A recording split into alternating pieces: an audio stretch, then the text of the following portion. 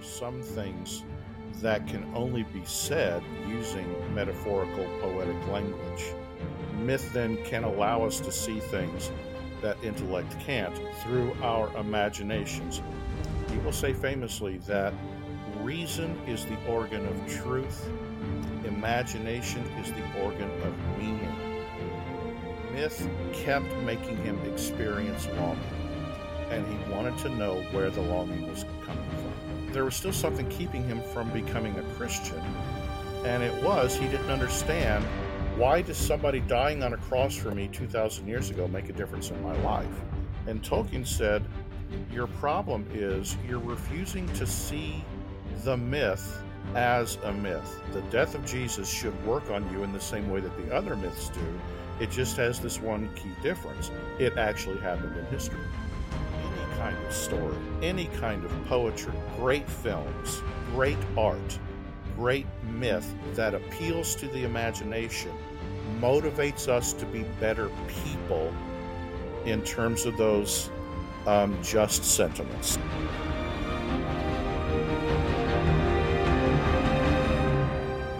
Welcome to Lesser Known Lewis, where two friends and C.S. Lewis fans explore his lesser-known works. I'm Sean. And I'm Jordan. Join us for Season 3 on Metaphor and Myth, where Lewis's writings on language, imagination, and storytelling will help us come to see, know, and taste reality more deeply.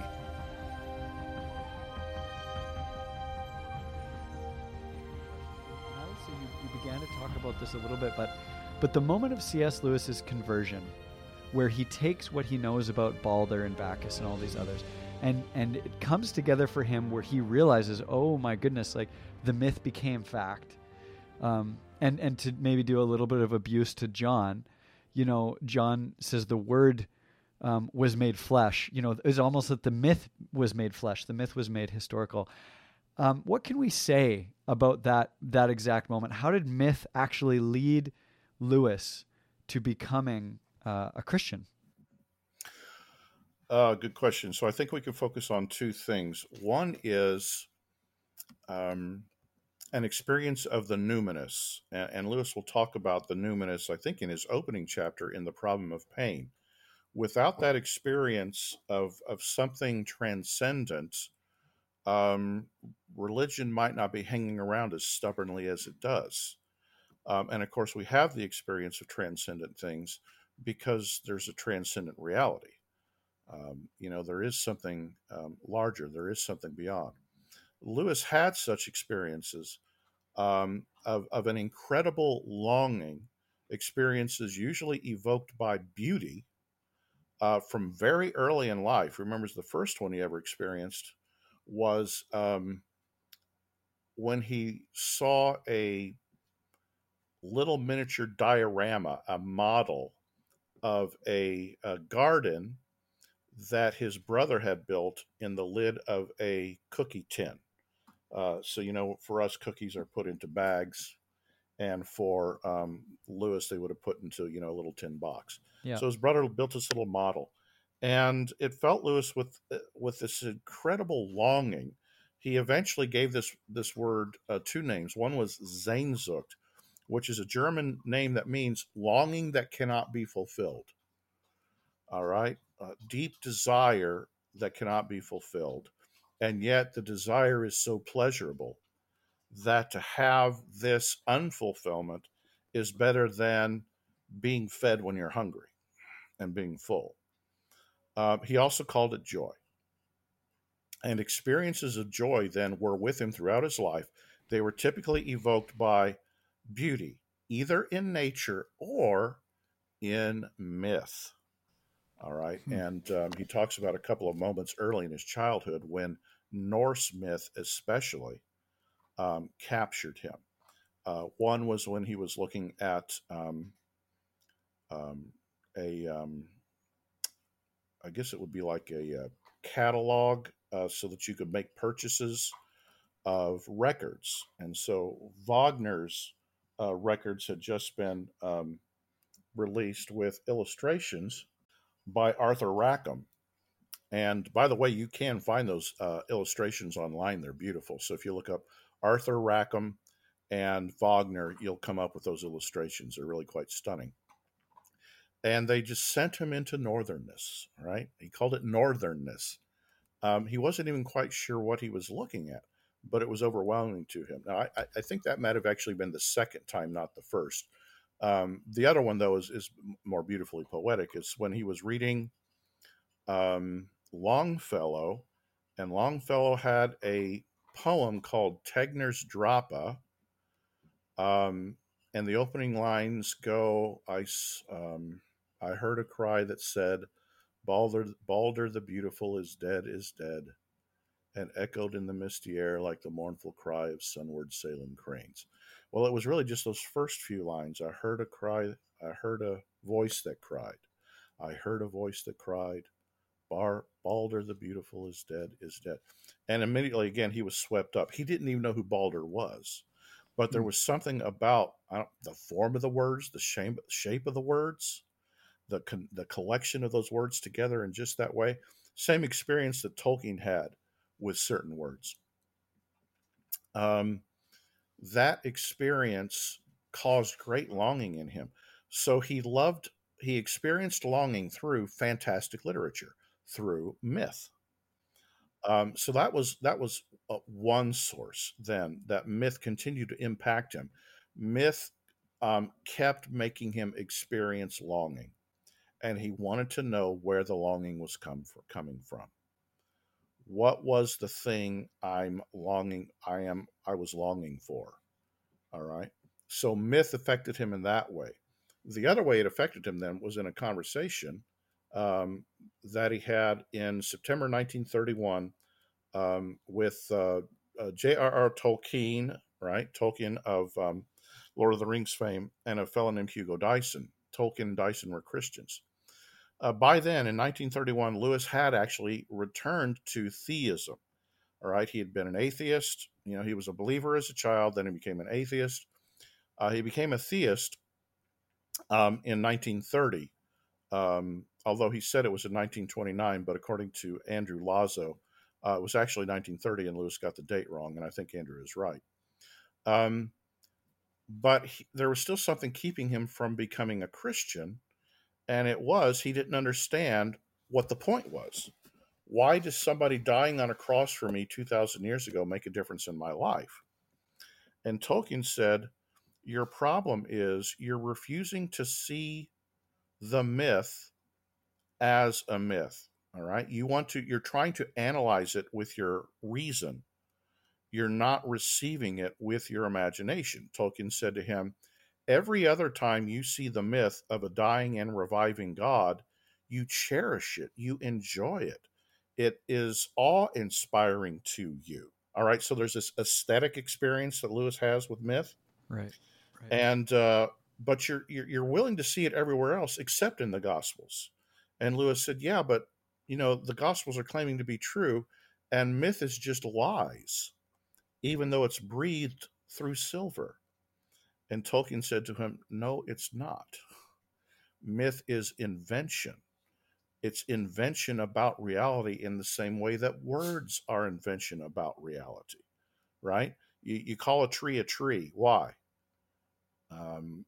You make up words to identify things. And in the same way, you make up stories to explain reality. It's not speaking falsehood at all. And so if you receive Christ not theologically, but mythically, you're going to receive him in his full potency. You're going to accept imaginatively what your reason can't quite grasp. And 2 weeks later or so, Lewis found that he'd become a Christian. Wow. That he believed in Christ.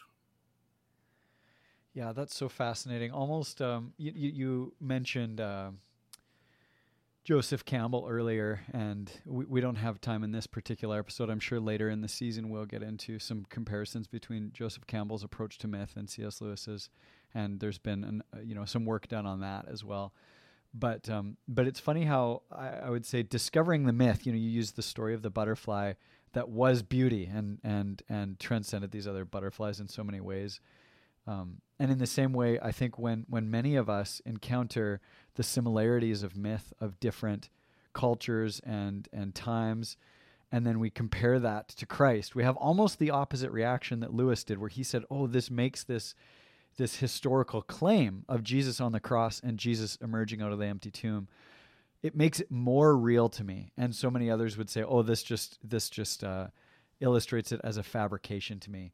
Bill Maher is a famous example of that. His primary reason, his first go-to reason for rejecting Christianity is, he says, it's not original. All right, it's just a copy of everything else. For Lewis, that's the very reason to believe in it, because God was preparing everyone else for by telling the same story, so that when myth became fact, when the true version, the one that actually happened in history, came along, people would be able to recognize it. So yes, quite so. And that's, again, in that conversation that Lewis had with Tolkien, that's something Tolkien tried to emphasize to him. Lewis, the death of Jesus should work on you in the same way that the other myths do. It just has this one key difference: it actually happened in history. Right. Yes. I'm trying to put in my own words, maybe summarize, just to see if I'm following correctly, because I really enjoy philosophical things, and this topic in particular of Lewis, but I always fear that I'm not quite catching it, that I don't have a philosophical background. Neither do I. Well, you seem to be doing quite well with it. Yeah, I've had to force myself. Yeah. Well, let me put this out there and let me know if I'm on the right track or correct my understanding. Could we say maybe that reason and intellect can't grasp everything in reality that there is to grasp? And in particular, maybe reason and intellect, obviously we can't know everything there is to know about God through our limited human understanding and our intellect and our rationality. But maybe is myth something that helps us know reality, and especially know God and Christ in a way that our reason and intellect are limited, just because they can't go beyond a certain point, and imagination is maybe one way that we can experience God differently, or different parts of God, or more of God, or experience him in a different way. Is that helpful, accurate? There is nothing that you just said that was wrong. So good job. Okay, good. All right, so that's very good job. So I'm glad I'm tracking. Yeah, that's great. So your first point, are there things that intellect can't get us to? Lewis talks very specifically about that in his essay, "The Language of Religion," in which he will say there are some things that can only be said using metaphorical poetic language. There are some things in our experience that can only be communicated. They can't be clearly communicated. They can't be communicated through plain, ordinary language. They can't be communicated through scientific language. They can only be communicated through the kind of poetic language, through symbol, metaphor, and the emotions that those evoke. Most of what we experience every day, all day, can only be communicated in that poetic fashion, Lewis would say. Now then, myth then, the second thing that you said was that myth then can allow us to see things that intellect can't. Again, that's dead on. That's correct. It will allow us to see things through our imaginations. And then you emphasized imagination as your third point. Now, imagination is a dangerous thing as much as C.S. Lewis loves it. The three of us were talking about this Northwind Seminary program that I teach for, and we talk about the idea of romantic theology. Central to romantic theology is the importance of imagination in epistemology. Right. is that imagination has value in terms of knowledge. Of all the inklings, though, the one inkling who spends the most time talking about the dangers of imagination, believe it or not, is C.S. Lewis. All right. Barfield looks at imagination more positively than any of the others.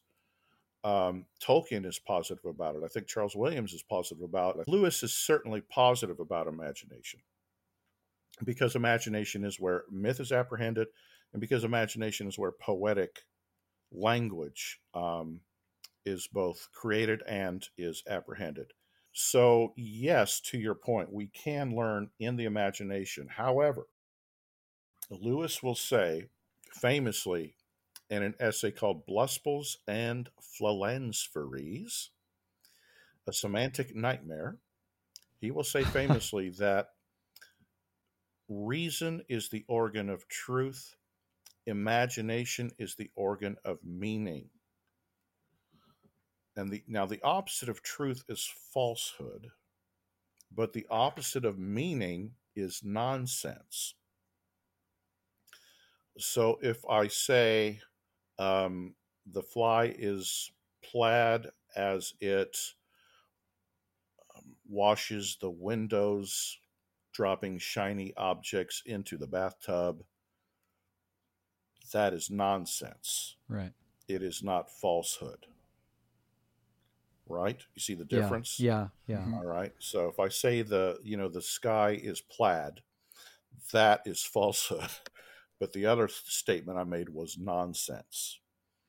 Imagination grasps meanings, and as such, it is the precursor to reason. Hmm. Now, reason then is the area where we deal with either truth or falsehood. So again, I make a statement: the sky is blue. Your experience, you don't even need reason for this. Your experience tells you the sky is blue. Therefore, true statement, right? If I make a statement, the sky is plaid, you know what plaid means, and you know the sky is not plaid. Falsehood. But both of those statements have something in common. You understood their meaning. Both statements had meaning. Mm. Okay. It wasn't that one was true and the other one nonsensical, or the one meant something and the other one didn't. It was that one meaning was true, one meaning was false. Imagination is the source of meaning. It is the prerequisite to either truth or falsehood for Lewis. Now, if that's the case, then in the imagination, we can generate lies. And Yes. so, imagination is dangerous. I'm way oversimplifying what Lewis would do here, but I think it's the only way to explain what is really, really difficult in Lewis studies. Imagination is dangerous. Screwtape knows this, and you will see it right there in letter number 1, and I think again in letter number 2. If not, then it's in letter number 3.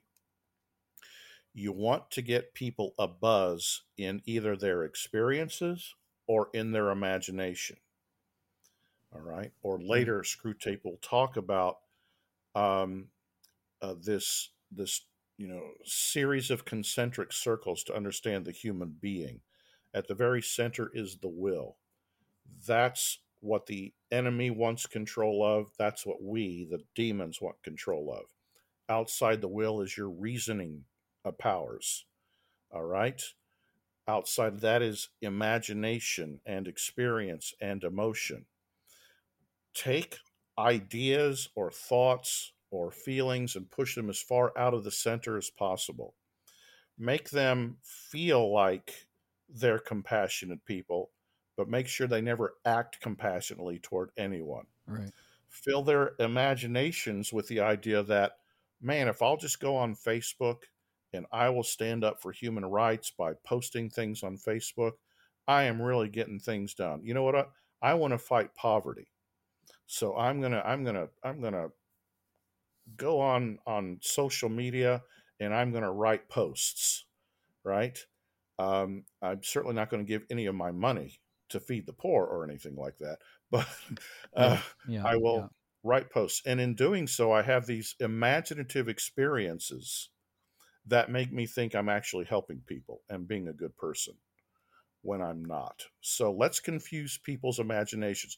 Of course, the great example of this in Screw Tape is when Wormwood asks, "Should I make myself known to the human?" Screw Tape says, "No. We want humans either to think that we don't exist or to picture us a certain way. Picture demons as men in red tights with horns and tails and a pitchfork. yeah, And as soon as they picture us that way, they'll think, well, that's unbelievable. Hmm. And therefore they won't believe in it. All right. Same thing with God. A former student of mine once said, I was talking to someone, and someone said, I can't believe in a big man who's just sitting up in heaven with a button to the trap door of hell, right? Old man with a long beard. And he replied to her saying, good, because I don't believe in that either. yeah, Right. But you see what that woman had done. She had confused an image with an idea. All right. I don't believe in a devil with a pitchfork. I believe in an angel who had incredible power among the angels and through pride sinned and became, if you will, the king of demons. yeah, All right. They are fallen angels. So Lewis has this wonderful little essay called Horrid Red Things, which I believe you can find most easily in God in the Dock. And in the essay, Lewis recalls sitting on a train and overhearing a conversation between a mother and her daughter. And in the conversation, the mother said to the daughter, "You mustn't take too many aspirin, they're poisonous." And the daughter replied, "Well, why? If you smash them open, they don't have any horrid red things inside." So this young girl had a correct idea and a false image. She understood what poison was, but she also thought that poison consisted of horrid red things. In the essay, then, Lewis makes an astonishing statement about apologetics. He says there are two things that we must do if we wish to continue to defend the faith. The first thing we must do is hold on to the miraculous elements, the supernatural elements of the Gospels. All right. Lewis lived in a day when the Gospels were being demythologized. yes, And he said, you can't do that because without those supernatural elements, Christianity is not a true religion. Christianity relies on the incarnation of God and death, burial, and resurrection. Um, and so we said we must hold on to that. So when I say that to the two of you, that makes perfect sense, right? right, right, right. But now the second thing he said we must do, if we want to continue to be successful in spreading the gospel or defending the gospel, he said, we must teach people that there is a difference between reasoning and imagining. And I think it's for that reason, is because people confuse images for ideas, and Screw Tape will use that against them. They have an image of what the church is, not the truth of what the church is. They have an image of what Christians are. They have an image that's been fed to them by Hollywood, by Screw Tape, of what religious people are. And that false image then is what they take for truth rather than anything like truth itself. So the imagination is incredibly important because it's dangerous and can lead to falsehood. But then we could also talk about why it's incredibly important in terms of how it can inspire and bring people to Christ.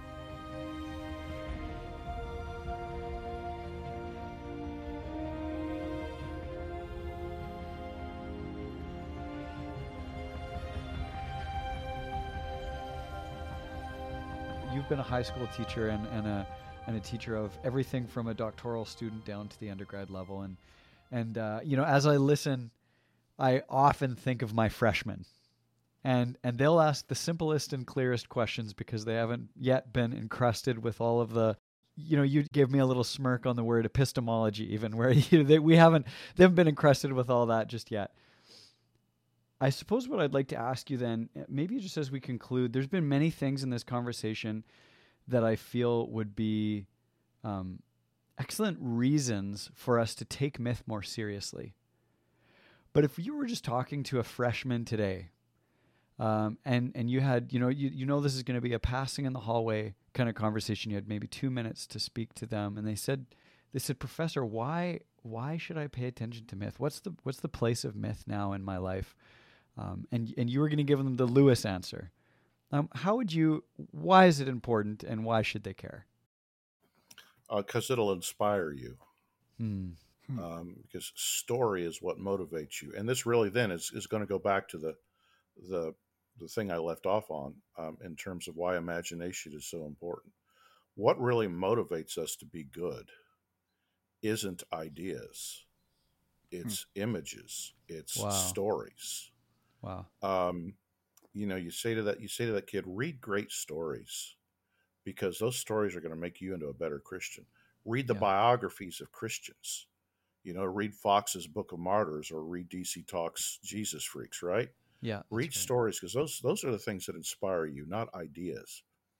Odds are, you freshman kids, you came to this school because you had a youth minister who was so cool and who made Christianity so cool to you that you fell in love with it, that you fell in love with Jesus. And that person, that hero in your life, is what inspired you. And they may have taught you some really deep truths, but they presented an image in their lives.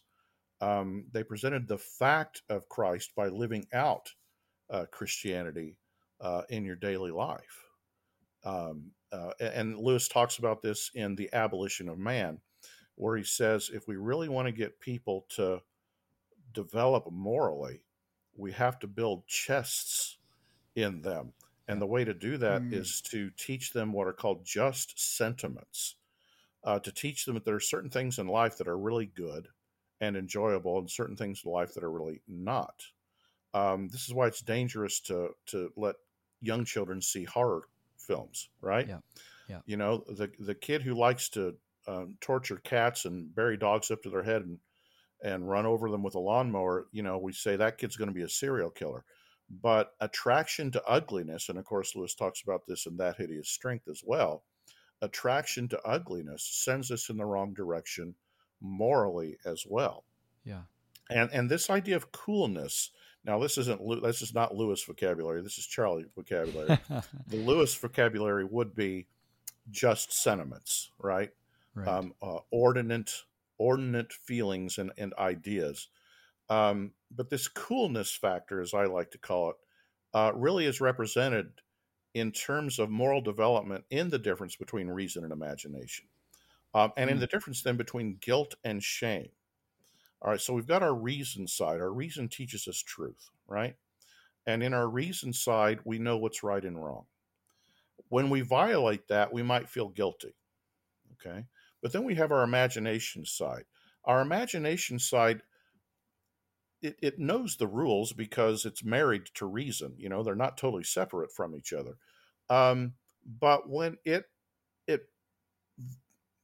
experiences a violation of its moral sense, it does not experience guilt. It experiences shame. And guilt and shame are not the same thing. Right. Guilt is the recognition that I have done something wrong. And it tends to be an intellectual recognition, though it certainly comes with feelings. Shame is the recognition that I have not lived up to my hero's code. Wow. To my sense of what's cool. All right. And this is the difference between knowing what's right and thinking that it's cool.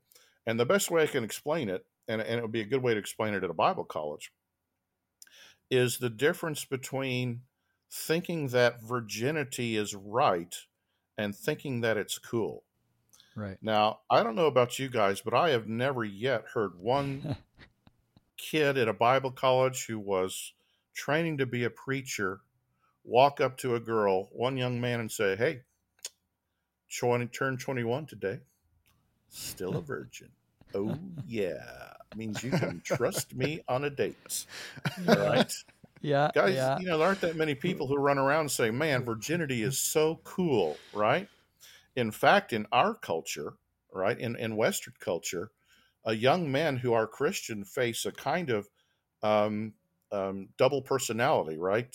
We used to call it schizophrenia, though that was a misnomer, where on the one hand, if a 21-year-old man is a virgin, he has no reason to feel guilt, but he might be ashamed because in our culture, being a man means a certain kind of sexual prowess, right? On the other hand, a Christian man who has not lived up to God's expectations might feel guilt regarding his sexuality, but he won't feel embarrassed. Shame and embarrassment are the same thing. Right. Right. All right. Huh. How do you get how do you get young people to think of virginity not just as right, but as also cool? And the distinction there is one is in the reason, one is in the imagination. How do we make any moral stance cool? And it's got to be through the telling of stories. Only once in my life have I experienced virginity as a cool thing. And if you guys can remember back to the 90s and Promise Keepers, Yeah. I went to a Promise Keepers rally. It was at Texas Stadium in Dallas, home of the Dallas Cowboys. You can't get cooler than that, Whoa. right? Yeah. 55,000 men there to love Jesus, right, and learn about him. And there was a speaker talking about sex, and he said, "I want all the virgins in the audience to stand up because we're going to pray for you," right? And I looked around for the 5 or 6 guys who might stand up, right, in this situation. But there must have been 15 or 20,000 young men who stood up.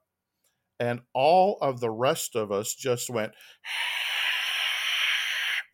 we were so happy. We were so proud. In that one brief shining moment, virginity wasn't just right. Virginity for a man, it wasn't just right in our culture. It was also cool. Huh. So myth, any kind of story, any kind of poetry, well, not bad stories or bad poetry, great films, great art, great myth that appeals to the imagination, motivates us to be better people in terms of those just sentiments. So that's the long answer to the question to the kid who says, "Why myth?" Wow. I have to say that I love the meta-ness of that answer, that it settled on my heart when you told the story, even though I fully understood Right, everything that yeah. you had said leading up to that story. It just absolutely worked. Sorry, Jordan, I interrupted you. Go ahead. No, I was just gonna say that blew my mind and filled in some understanding about a whole bunch of topics in just a couple minutes, but it filled in some understanding of things from Abolition of Man that I've always struggled to understand. But like Sean is saying, when you illustrate it and put it, or as Lewis encourages us to do, put it in the vernacular, now I'm like, oh, I get it. And now there's all these horizons opening up, and I'm going to be thinking about that for a long time now. Yeah, thank you for that. I am, and I have written a couple of bits on that, which are out there. I can certainly send them to you if you're Sure. interested. But for folks who would like to read some of that, let me recommend a couple of books. Yeah. These are anthologies, and I wrote one chapter for the anthology. So Okay. I've already been paid, so I don't make extra money for telling folks about this. But Square Halo Press has produced 2 very nice books. One is called Lewis and the Arts, and one is called Tolkien and the Arts. In the Lewis and the Arts book, I talk about what is art for from Lewis's point of view, especially given that evangelical Christianity in the West, especially Protestant evangelical Christianity, sort of lost the purpose and meaning of art and its function. So I talk about that from Lewis's point of view. The other book, then, I talk about, just as I talk about Lewis's theory of myth in the Fawn's bookshelf, I have a chapter on Tolkien's theory of myth, which is similar to Lewis's, but also has some really interesting differences. Wow. Well, I will. I'll put links to that in the show notes and all of the other things that you've mentioned so far. But is there anything else you wanted to mention? I mentioned your one book, Fawn's Bookshelf, but I know you have two others which I've got. I just haven't read yet. Well, some of the questions that we were talking about, some of the epistemological issues that we were dealing with in terms of reality, I do take up in my most recent book, which is called The Lion's Country, C.S. Lewis's Theory of the Real. So if we think in terms of fact, truth, and myth as core to Lewis's epistemology, I've knocked out the book on myth, and I've knocked out now the book on fact, on reality. And my first book is a fun little book, which we can talk, which I know we're going to talk about later, but it's Light, C.S. Lewis's first and final short story. So that's out there. And then I did mention I've written some science fiction books, some Bible studies. My sci-fi books are fun. I would love to say that they are great, but don't want to lie. I hope that they're good and people might enjoy them. If folks are interested in looking for my books, if they'll just go to Amazon and type in Charlie W. Starr. Just use that letter W for my middle initial. And books I have either written chapters in or books that I've written should appear in Amazon at Charlie W. Starr. Mm-hmm. And Starr has 2 R's. 2 R's, yes, that's right. And for those who are interested, the C.S. Lewis Foundation out in California, they're constantly doing wonderful things, including lots of great conferences, meetings, retreats. They've got a really nice retreat coming up in October in Texas at a place called Camp Allen, which is not far from Houston. And you can go to their website to look that up. And I mention it because they have kindly asked me to be the keynote speaker for that conference. Oh, awesome. And I'm thrilled. And some of the other folks are going to be there, just awesome heavy hitters in the Lewis world. So that would be a great conference to attend. We're going to be focusing on remembering the signs in the silver chair. The Narnia book. So I'm looking forward. I'm not quite, I have an idea of what I'm going to talk about, but I haven't gotten to start putting that together yet. So that's going to be a fun project for me here later in the summer. That's fantastic. Wow. Well, I am now just so excited, like vibrating excited to get into this season. Most of the essays that you mentioned in this conversation we're covering this season. And like you said, probably an episode that comes out around late November, December time will be on that short story Light, and we'll have you back to talk about that. It's the story itself, I think, is so interesting and fun, and your kind of background behind it, I've heard you talk about, and it's also very interesting. More kind of Indiana Jones type story there. Yeah. Yes, very much so. Well, Charlie, thank you so much for joining us today. Well, and thank the both of you. This is just so much fun for me when I get to do this. We've all got those hobbies that we have that we can't share with other people. You can't have polite conversation. You don't go to a party and somebody wants to sit and talk to you about, your fun, cool nerd stuff like Star Wars or whatever.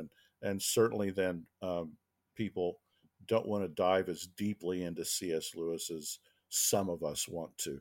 So to be able to sit with new friends from another country and be able to share this with you all and to talk about it and get your insights too and enjoy each other's company, truly delightful for me. Thank you all so much for inviting me, and I'm so happy I get to do it again with you later this year. Well, we look forward to it for sure.